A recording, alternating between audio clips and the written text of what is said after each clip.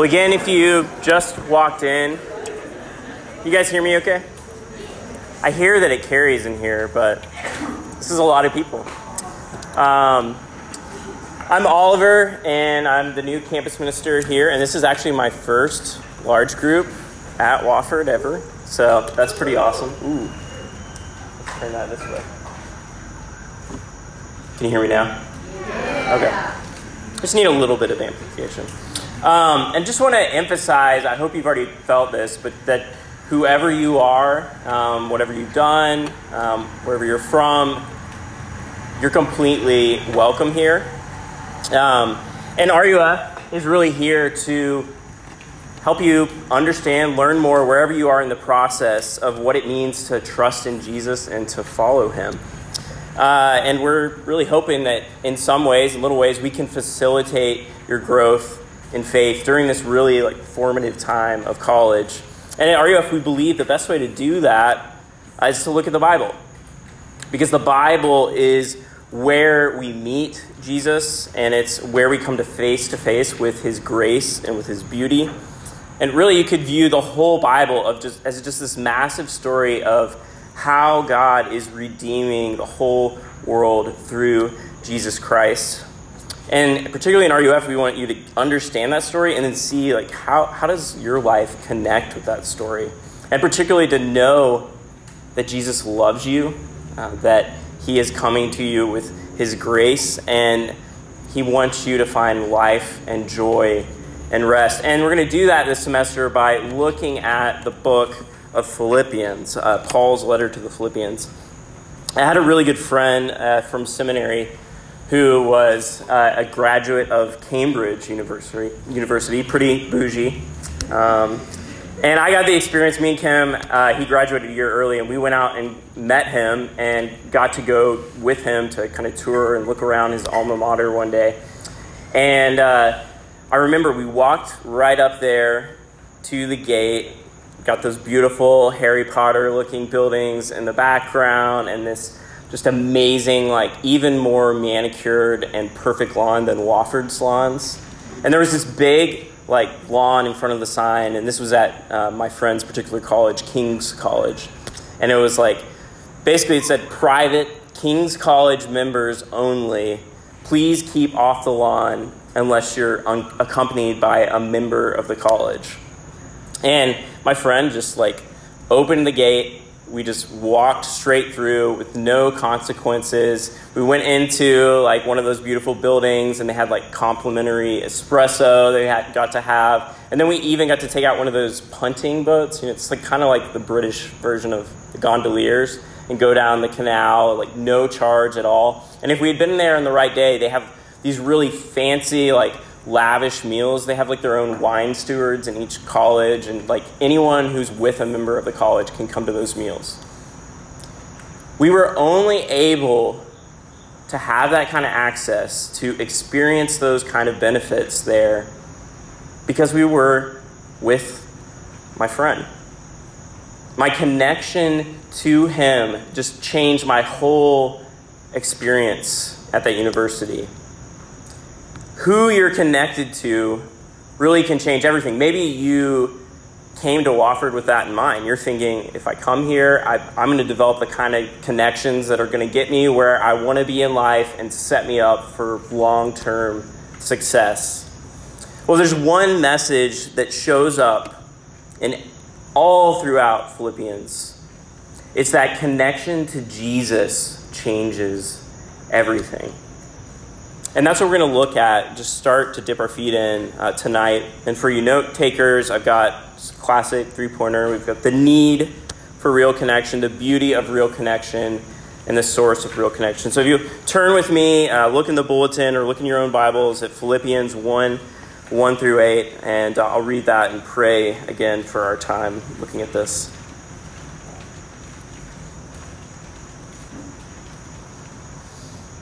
Philippians 1 through 8. Paul and Timothy, servants of Christ Jesus, to all the saints in Christ Jesus who are at Philippi, with the overseers and deacons, grace to you and peace from God our Father and the Lord Jesus Christ. I thank my God in all my remembrance of you, always in every prayer of mine for you, making my prayer with joy, because of your partnership in the gospel from the first day until now. And I'm sure of this, that he who began a good work in you will bring it to completion at the day of Jesus Christ. It is right for me to feel this way about you all, because I hold you in my heart. For you are all partakers with me of grace, both in my imprisonment and in the defense and confirmation of the gospel. For God is my witness, how I yearn for you all with the affection of Christ Jesus. Let me pray for us. Father, we thank you that you are not silent, that you clearly and continually speak to us through your word, and we pray we might hear your voice here in the words of Paul. Father, I thank you for just everyone here that's taken time out of their evening to come and hear your word.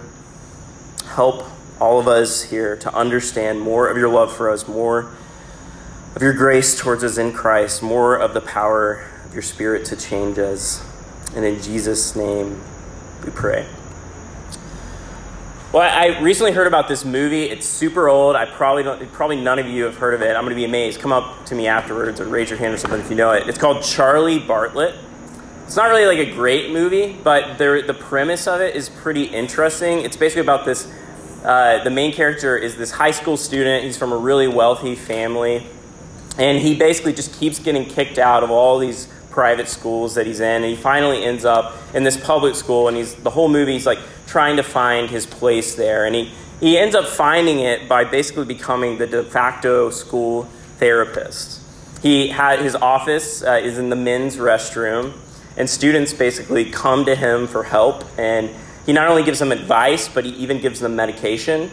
And you're probably wondering, like, how does this high schooler medication? Well, he's going to a psychiatrist himself.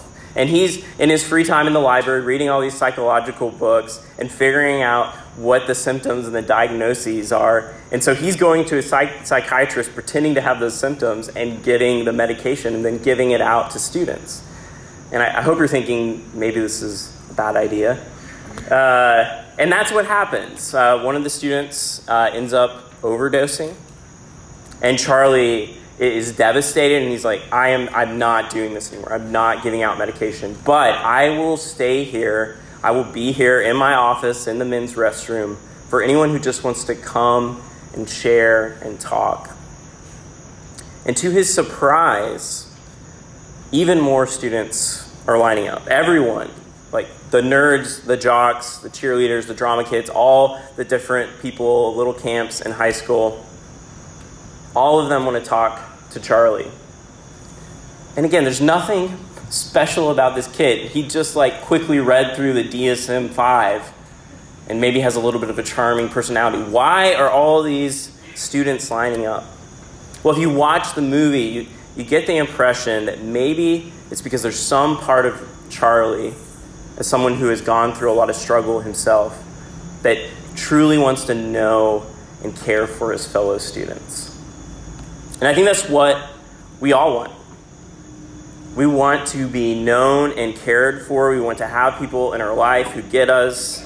Maybe you're like really feeling this, especially your first years, or even just people that are back after being away from here for the summer.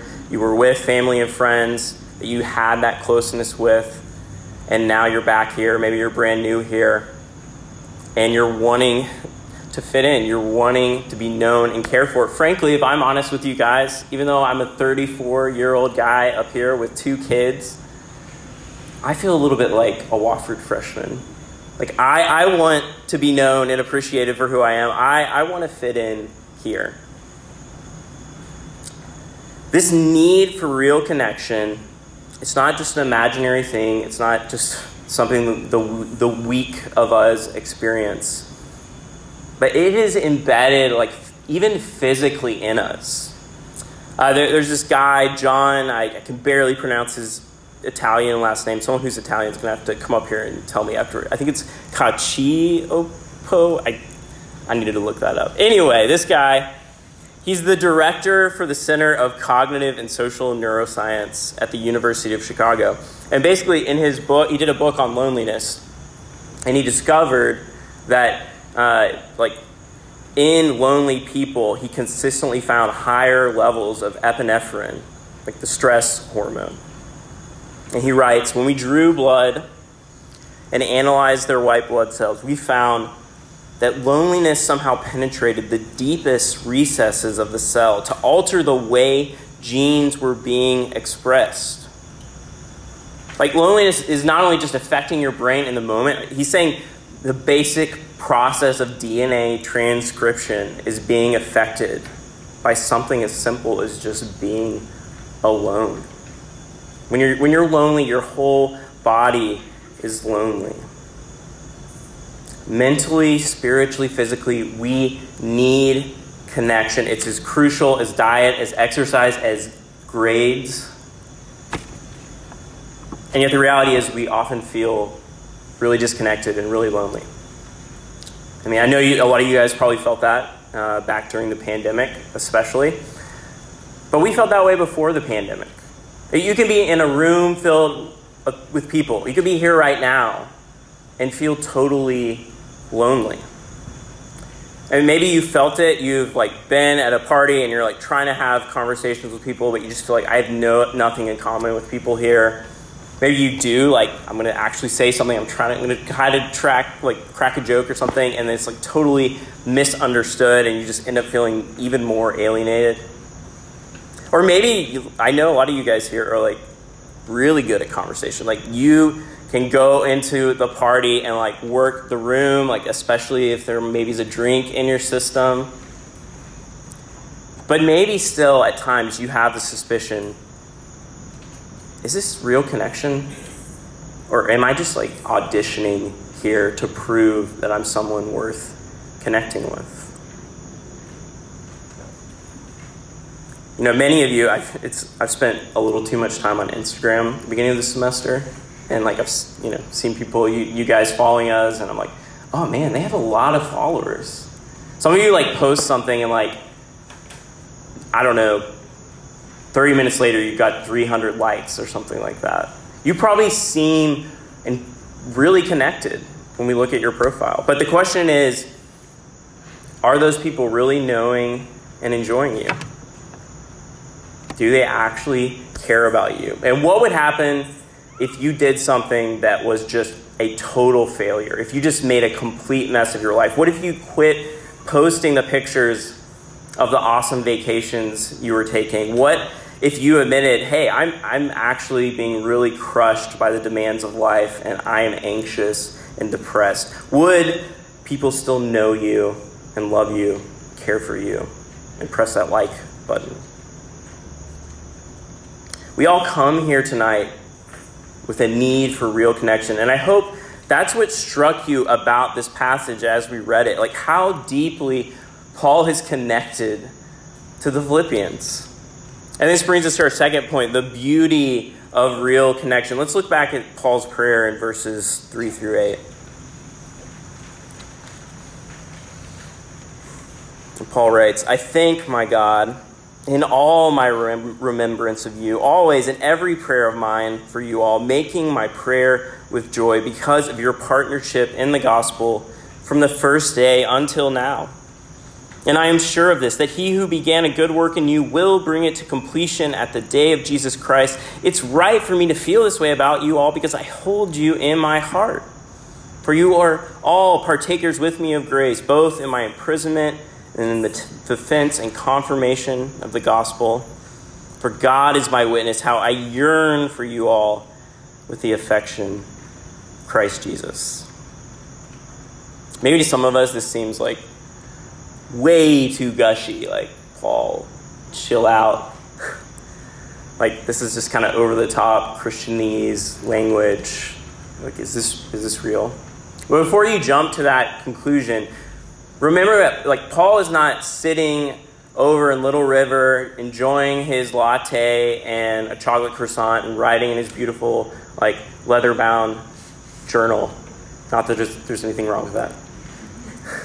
But He's in prison. He is literally chained to a Roman guard. He is utterly dependent on friends to provide him what he needs. He is in this situation of immense suffering. He could die. He could be killed. He's waiting an execution, possible execution sentence. These are not just easy words from someone who just has an easy life. And I think if you read it with that background, it's hard not to see. There's something beautiful happening here. These are people he deeply knows and cares for, and it's a returned to him. And the word Paul uses to describe this connection is a word that shows up in many places in the Bible. It's the word translated partnership here, but in Greek it's the word koinonia, and you often see it elsewhere translated fellowship. And I think when you hear that word, especially if you grew up in a Christian context, you're probably thinking like, oh yeah, like coffee before church, or like that big meal that we have like once a month or something like that. But to Paul's audience, that word would have had almost more of the connotation of people going into a joint business venture together. And perhaps the most famous example of this sense of the word fellowship, maybe you can already guess what I'm going to go to, is the Lord of the Rings. What brings 4 hobbits, a dwarf, an elf, 2 humans, a wizard, I hope I didn't leave anybody out, into the fellowship of the ring? Like, it's not just a meal together, though the hobbits were like all about that all the time. If you've watched the movies or you've read the books, the deep connection that they have that evolves over the course of that story is because they're on this common mission together to take the Ring of Power, to bring it to Mordor, to be destroyed, and save Middle-earth. Christians are in a fellowship of the gospel. We have this common mission of knowing Jesus and making him known. And if you dig more into Paul and the Philippians, you'll find that's exactly what was going on. I mean, this whole letter was written because the Philippians had sent financial support to Paul while he was in prison. There was this deep bond between them because Paul had poured out his life getting this Philippian church started, telling those people about Jesus for the very first time. And now they're pouring out their resources for him so that he might continue to be about that mission. And when I think of fellowship and this kind of idea of it, my mind goes back to the house I lived in my junior and senior year of college, and it was with 5 other guys who were involved with RUF, and a lot of us were musicians in bands, so we would like throw these house show parties and like have different bands play. We'd make dinner all together all the time, and we wouldn't really keep a record of like who had paid for what. But we also like constantly got into arguments about who did the dishes. At one point, one summer, like we all refused to cut the lawn. And it got so high that we actually got like cited by the local government.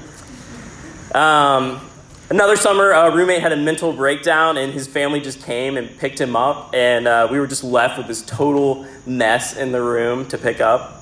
And I'm saying all of that to say that to live in our house was costly and complicated. I could have saved a lot more money and probably a lot of emotional energy just like living in a studio apartment by myself. But I came out of that house rich with koinonia. Friends that I am still talking with, keeping up with today. Friends that are partnering with me, supporting me to be doing RUF. And as I look back at why was our bond so deep? It was not just the parties, but it was this common cause that was flowing under it. We all wanted to use our home as this fun, hospitable place to love others with. Real connection, it's beautiful, but that beauty is forged in the context of a greater cause with ordinary sacrifice. It's costly, but it's infinitely better than the self-destructive loneliness of being connected to just our own agenda only.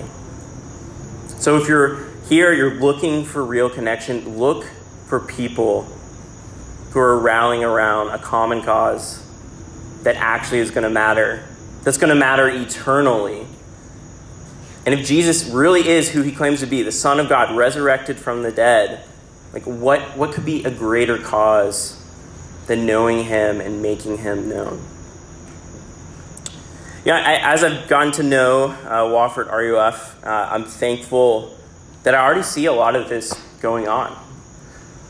I got a big taste of that around the end of the semester. I think it might have been the last large group, or the large group when it was announced that I was going to be coming here to take over for Matt, and like 50 of you guys like texted me all at once. I was actually at large group at summer conference with the RUF I was serving at previously, and it's just like my phone's blowing up, just overflowing with these strangers like wanting to welcome me and encourage me.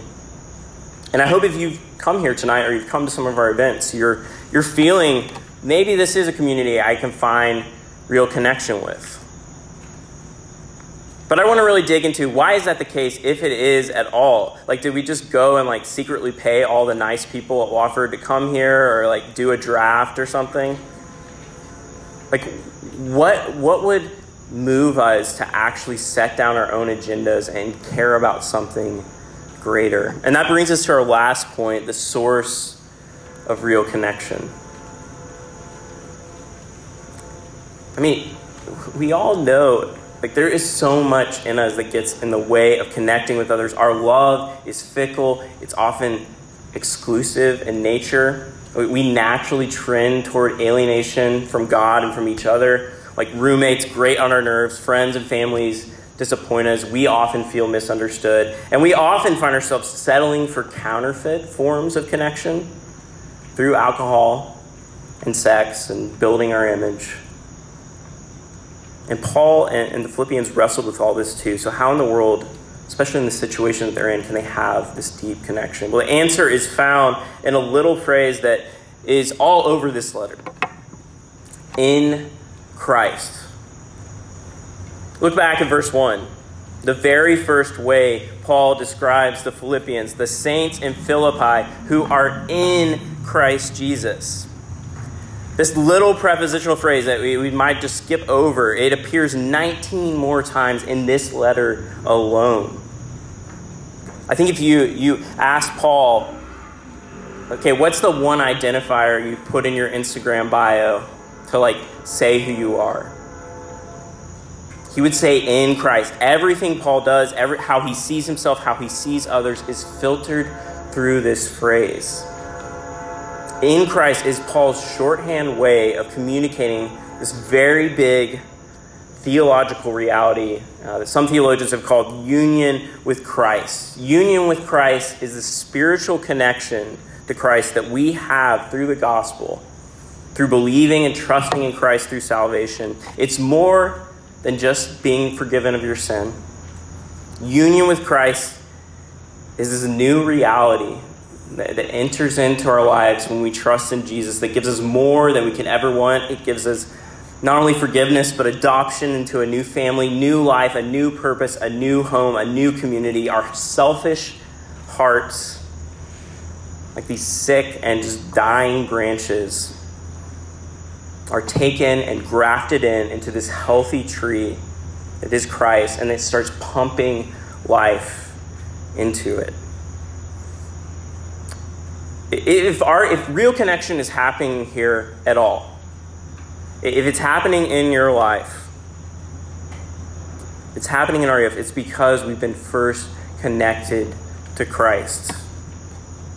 He is the source of real connection. And I just love how Paul fleshes this out in connection with his deep relation with the Philippians in verse 8. He says, I yearn for you all with the affection of Christ Jesus. And this word is like another really funny Greek word. It literally could be translated guts. It's like used all over the Gospels when you see Jesus having compassion for people, having compassion for the crowds. Because in the ancient world, the guts were like, that was where your emotions happened. And it's as if Paul is saying, through this union with Christ that I have, like Christ's heart is now residing in me. He's telling the Philippians, like, the way I feel about you It's not just my own emotions that I originated. It's coming from Christ's feelings about you, from his power, from his grace. It's no longer just me and my emotions. Christ is within me. And I think Paul, he wants them to know this because I think he deeply knows this is true. If you know Paul's history, before he knew Christ, he hated Christians like the Philippians. He was literally like seeking them out, going town to town to kill them. And then Jesus burst into his life, connected Paul to himself. And to Paul's surprise, suddenly he has this overflowing love for these people that he once hated. If you feel real love here, it's alien love. It didn't originate in us. It's borrowed. It doesn't come from us. It flows from Christ through us. As Hunt just said earlier, we love because he first loved us. We reach out and connect with others because he first reached out into our lostness and connected us to himself. And that wasn't cheap. That was incredibly costly for Christ.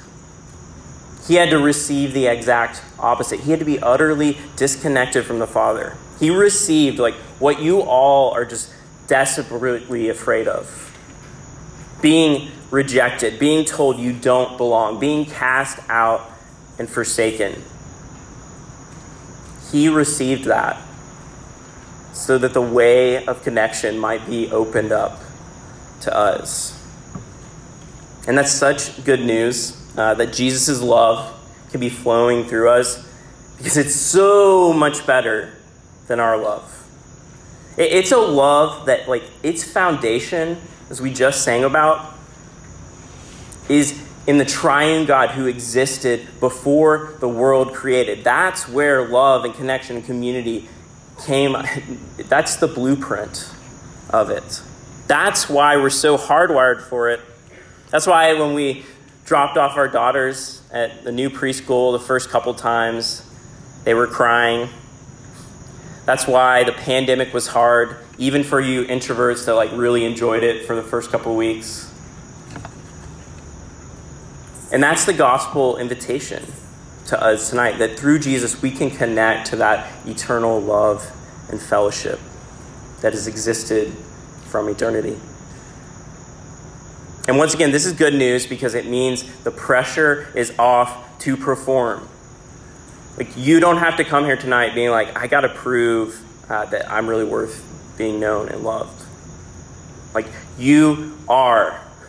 You're made in the image of Christ, and if you trust in Christ, even more so, Christ now dwells in you by the Spirit. And that also means the pressure is off for us that are trying to love others when it often is really difficult. We're not relying on our own resources. We're not relying on our own fickle emotions and love. Imperfect as we are, in Christ we have the radically inclusive, divine love of God that makes outsiders inside just pulsating through us. And maybe you're thinking, okay, this is great. That sounds great. I get it. I need real connection with others, and I see the beauty of it, and it comes from Jesus. But like, how do I practically make this happen? Like, I have been coming to church for years and years and years, and I do not feel connected. Well, think about just the overarching context here. What's the bulk of the passage we just read? Prayer. Prayer is one of the practical answers to this problem. Prayer is the central way our fellowship with God begins to intersect with our fellowship with others. Prayer is how Jesus, as a source of real connection, gets fleshed out in our lives. Prayer is such a big deal that the Reformed Presbyterian tradition that RUF comes from calls it a means of grace. And that means there's something uniquely profound that's happening. The Holy Spirit is active in a way he's not active in other things, in prayer. If I can brag again about RUF at Wofford, again as an outsider coming in, has nothing to do with me. I love that I heard from Matt that RUF is becoming more of a praying ministry. But not every RUF or campus ministry gets together for a separate time every week just for the purpose of praying together. Shameless plug for common prayer every Tuesday here at 11 a.m. Just 20 minutes. Shameless plug as well for small groups. It's a great context to be praying for each other too. But my point is the increasing prayerfulness of RUF and the joy and community people find here, those aren't just like coincidental things. Those are deeply interconnected. I mean, think about the deepest relationships you have. What are they characterized by? Again, I know for me, the people that are the people that get me, that are my go-to people, are the friends and family that I can just text on a whim and say, hey, I am really struggling. Like, please pray for me. Probably the person I was closest to in my family, especially in my teenage years, was my grandmother. And the one thing I remember her saying to me every single time I visited her, right as I was leaving, it was just this deepest sincerity. She said, I'm praying for you. Please know I'm praying for you. A praying community that's connected to Jesus and is on common mission together, it's going to be a place of real connection. And so if you're looking for that, like, bring that desire to Jesus in prayer and look to others who are doing that as well. Again, connection to Jesus Christ by his grace through faith connects us to Jesus' people, Jesus' mission, and Jesus' power, and that changes everything. And that's what this letter is about. And that's how we're going to frame the study. And I pray that you guys will see more of the beauty of Christ and the beauty of following him as we continue to go through Philippians this semester. Let me close us in prayer. And then the band will come up. We'll sing one more song. Father, we thank you for Paul and for the church at Philippi. And what a beautiful picture their relationship is of real connection that we long for. And we confess that we often are prayerless and selfish, and we're often radically exclusive rather than inclusive by nature, and we shape our lives around our own agendas, and we look for counterfeit forms of connection. And so we ask, please, by your Spirit, change our hearts like you changed Paul's. Make a deep love for your people dwell more in us, and make our hearts more just sincerely desiring and thankful for one another. Help us to find real connection and the resources to truly love others in Christ by faith. And we pray this in his name. Amen.